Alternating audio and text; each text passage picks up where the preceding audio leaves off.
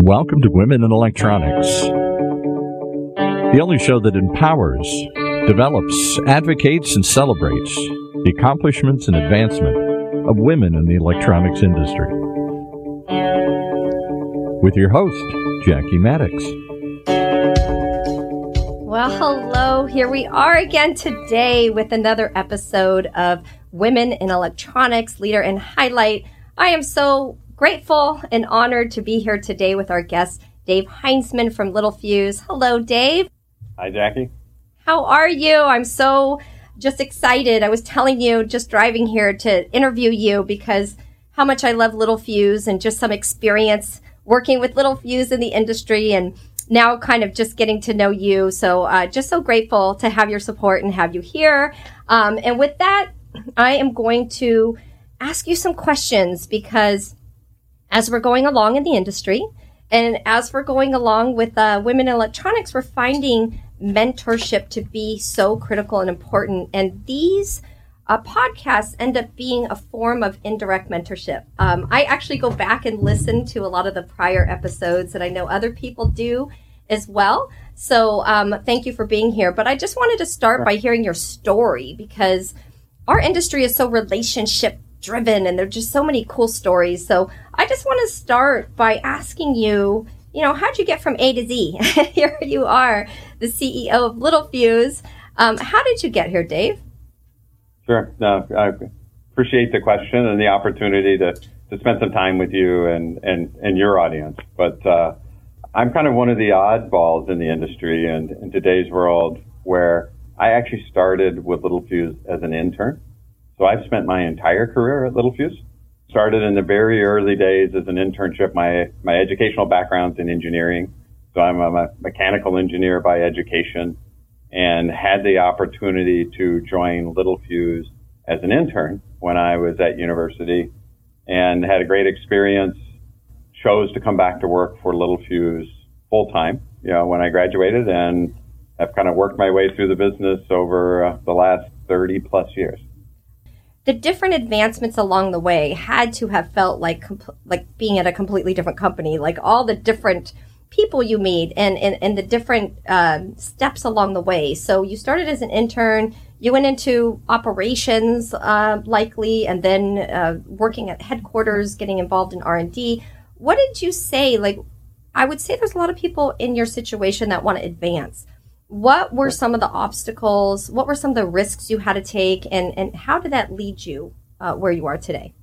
Well, certainly when I joined Littelfuse intentionally because it was a small company. While we're still a small company today, we were much smaller back then, probably around a $50 million company, so quite small. That's what actually attracted me to the business, was the ability to kind of get access to and learn about the broader side of the business quickly.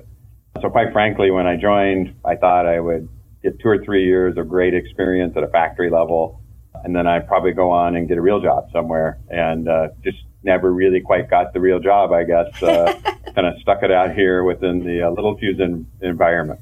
But certainly the reason why I'm still here and the reason why I stayed within Littelfuse is very dynamic business during the last 30 years as it's grown from being a quite small business and a U.S.-based business into a global business, into different technologies and different customer applications and different customer sets, which gave a great opportunity for me to kind of learn along the way, which is really kind of what drives my passion, for myself personally, is how do I learn? How do I gain a greater, broader understanding about an opportunity and things like that. So, yeah, my path kind of took steps that were incremental in nature, fairly quickly, but fairly incremental in nature, from working on the shop floor designing automation equipment to then quickly moving into quality and then into manufacturing supervision, to plant management, to our headquarters where I led some R&D teams, and then through roles in setting up a lot of our Asia footprint in a period of time on the operations side, running our automotive business, and then ultimately kind of working our way to where I'm at today. I would say along the way, you probably got a lot of mentorship. This is one of the critical key components that we're finding in someone's career is the ability to have mentors or maybe even sponsors that, open doors for you. So you obviously had some. One in particular that we both know, Howard Witt. I loved Howard Witt when I was a rep and worked with him and had the opportunity to know him a little bit. But it's just always been a really great organization, Little Fuse, with amazing leaders. So what do you have to say about the mentorship that you received on your journey up? Sure, and I think it's in a couple different areas. So even prior to getting mentorship from Howard, I was early in my career. Obviously, I had the opportunity to take steps into different roles within a factory environment relatively quickly. And I would say the important thing there was having a leader who I was working for who was willing to take chances with me, right? Mm-hmm. Give me opportunities to stretch, take on challenges that were not something I had great experience in, but a willingness to give me a shot, to kind of get up the learning curve, work hard, kind of have successes and failures along the way, learn from them, and grow. So early in my career, very much, kind of the willingness for somebody to kind of set out there and give me that opportunity to grow. Certainly as I kind of advanced in my career and got a little more visibility and higher levels in the organization, Howard, who was our CEO prior to Gordon Hunter, was somebody that I did get some mentorship from. Howard was a very technically oriented, very detail oriented sort of individual. I have a bit of that kind of background myself that I tend to be fairly detail oriented, and I think he probably saw that in me and gave me the opportunity to stretch into assignments. He wasn't a classic mentor in the fact that he would not bring you in and give you advice on how to do X, Y, Z or whatever. It was more kind of creating the opportunities, putting them out in front of you, letting you choose to take them. And then certainly, he was very willing to give advice when you didn't do things, the way he thought perhaps they needed to be done. But he did it in a way that was a great learning opportunity for me. So maybe not the classic mentor in that way, but very much mentoring and advocating also, for me and my success in my career at that point in time. You do make a good point. I think a lot of people have an issue with what you said about being maybe corrected or taught a different way of doing things. Sometimes, especially I know in our women's group, we struggle sometimes with confidence, and sometimes that's a fear of failure. All these things are associated. So along the way, as you were growing in your career, you had to have some missteps. You had to have had some failures. Can you talk to those a little bit and what you learned as a result?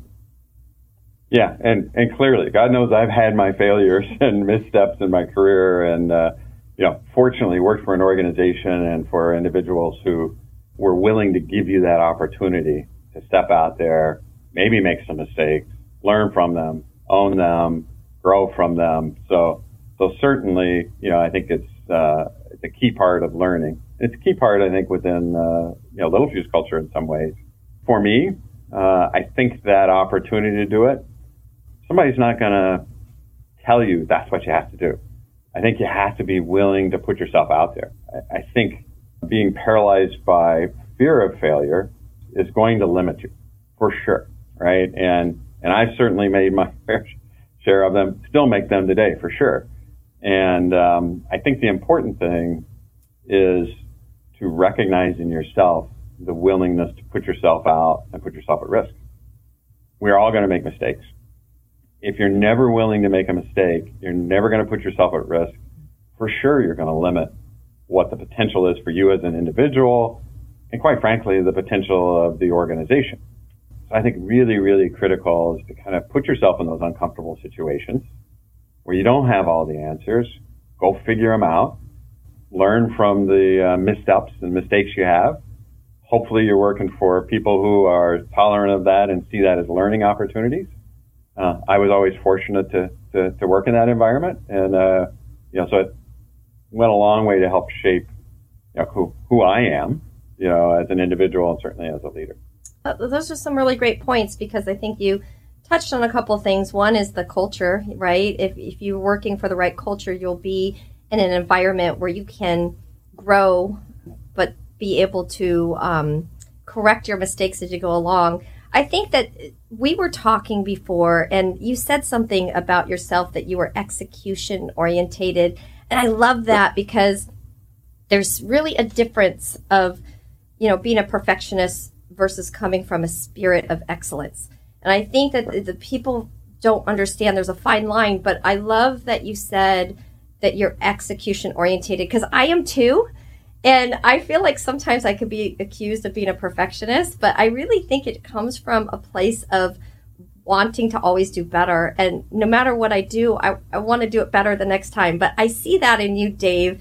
Maybe you can talk to that a little bit, because how do you manage that at Littelfuse, where you have to correct people or you want them to rise to their full potential? How do you balance that?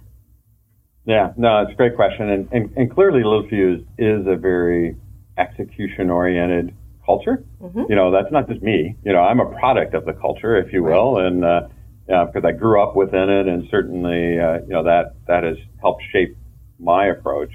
But very much an execution-oriented company. I think that's one of our strengths as a company, to drive the business, kind of no excuses. We're going to drive the business forward. We're going to have success, do what it takes to get there.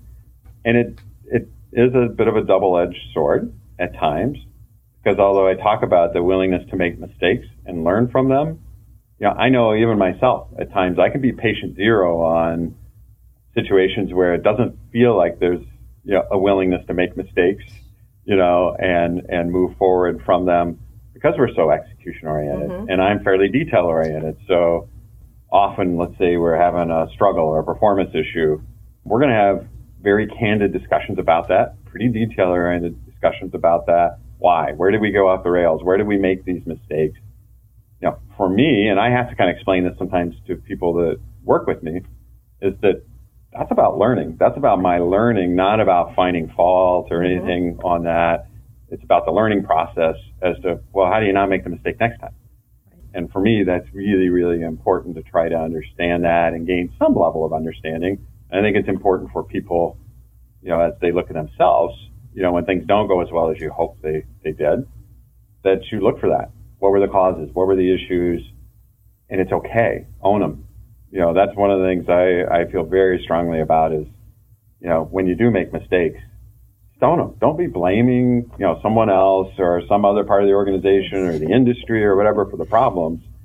I'm a firm believer, if you own them, course correct, and move on, far better off. And I'm also very much a firm believer that if there's a mistake or a poor performance in the organization, that's my issue. Right. That's not somebody below me, their issue. It's my issue. It starts with me, and I'm not going to make somebody a fall person for that, because we all own it. And we're going to work on it together and course correct and get on with life. Really, really important aspect of things. Otherwise, you just get bogged down. Right. Well, I appreciate that very much. And really, one more question for you before we end this part 1 session with you. I wanted to ask you, because I think we have a lot of similarities. I'm very detail orientated too. And so how did you find, you having that engineering background, being a detail orientated person, how do you find that in regards to, the sales side of things? Because in your position, you've had to kind of do that transference. So was that a struggle for you? What would you say to other people that are maybe that technical background, that maybe they haven't had as much experience with working with people? How did you bridge that gap, Dave? Yeah, no, I think that's an important thing to try to understand, because I'm the classic engineer, from the standpoint of, education background, approach to things, but also personality. I'm very much an introvert. That's inherently my personality. So therefore, you also have to push past those sorts of issues. I had the opportunity to kind of learn that through a couple different stages in my career. One is when I was, at a factory level and running a factory operation, supporting customers in that environment certainly creates a need to engage in a different way. But also for me, when I came to a corporate role, if you're in a factory setting, if you've ever spent any time in a factory, if you're a plant manager, all decisions stop there at you, and you're able to make decisions with your team regularly, quickly, make decisions and move on. I stepped into a corporate role when I moved up to our headquarters, very different. Mm-hmm. You had to build constituencies. You had to get people to buy into ideas because it was more about indirect influence as opposed to direct, leadership. And that was a huge learning curve for me because it takes just a lot more time. My execution orientation would pretty quickly get frustrated with the amount of time that took. Mm-hmm. So you had to figure out how to do it quicker, and build those constituencies and support for ideas and directions on things in that way. I think that was my first step personally. And then, of course, dealing with more of an outward facing, whether it's selling to customers or in my role, I spent a lot of time selling to investors. The Little Fuse story, that learning helped me understand that and realize that finding common ground with individuals you're engaged with, whether a customer or a supplier or a distribution partner or an investor, finding common ground on those, ways to look for win-wins, both in business, but even in the relationships are really, really important. And so I just kind of worked at it, found ways to do that and, have learned to enjoy it.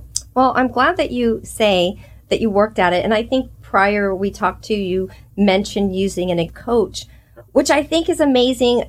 Dave, really, it's just the awareness that we have as individuals and as leaders. And people talk to me a lot, leading women in electronics and talking about leadership, because I'm always talking to the leaders. It's not that I'm like this amazing leader. I'm talking to the leaders all the time.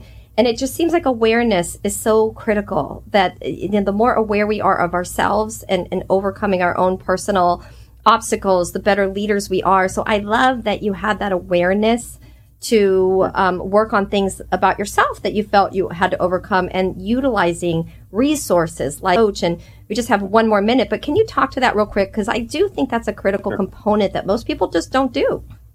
Yeah, I was fortunate to find a good coach who worked with me kind of at, let's say 2/3 of the way through my career. I kind of picked a coach.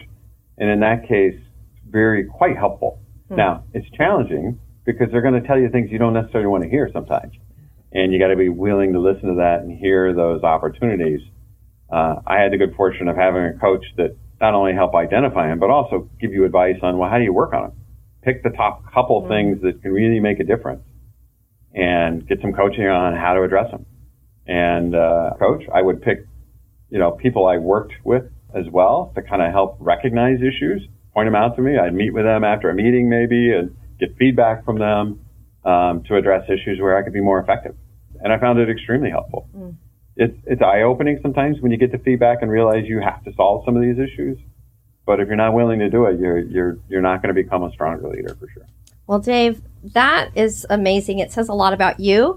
Appreciate that about you, by the way. And with that, we're going to conclude part 1, but I still have so much more to talk to you about. So we will say goodbye for this moment, and then we will see you on part 2. Thank you so much for being here, Dave.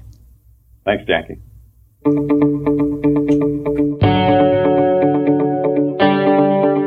You've been listening to another episode of Women in Electronics, right here in Orange County's only community radio station, OCTalkRadio.net.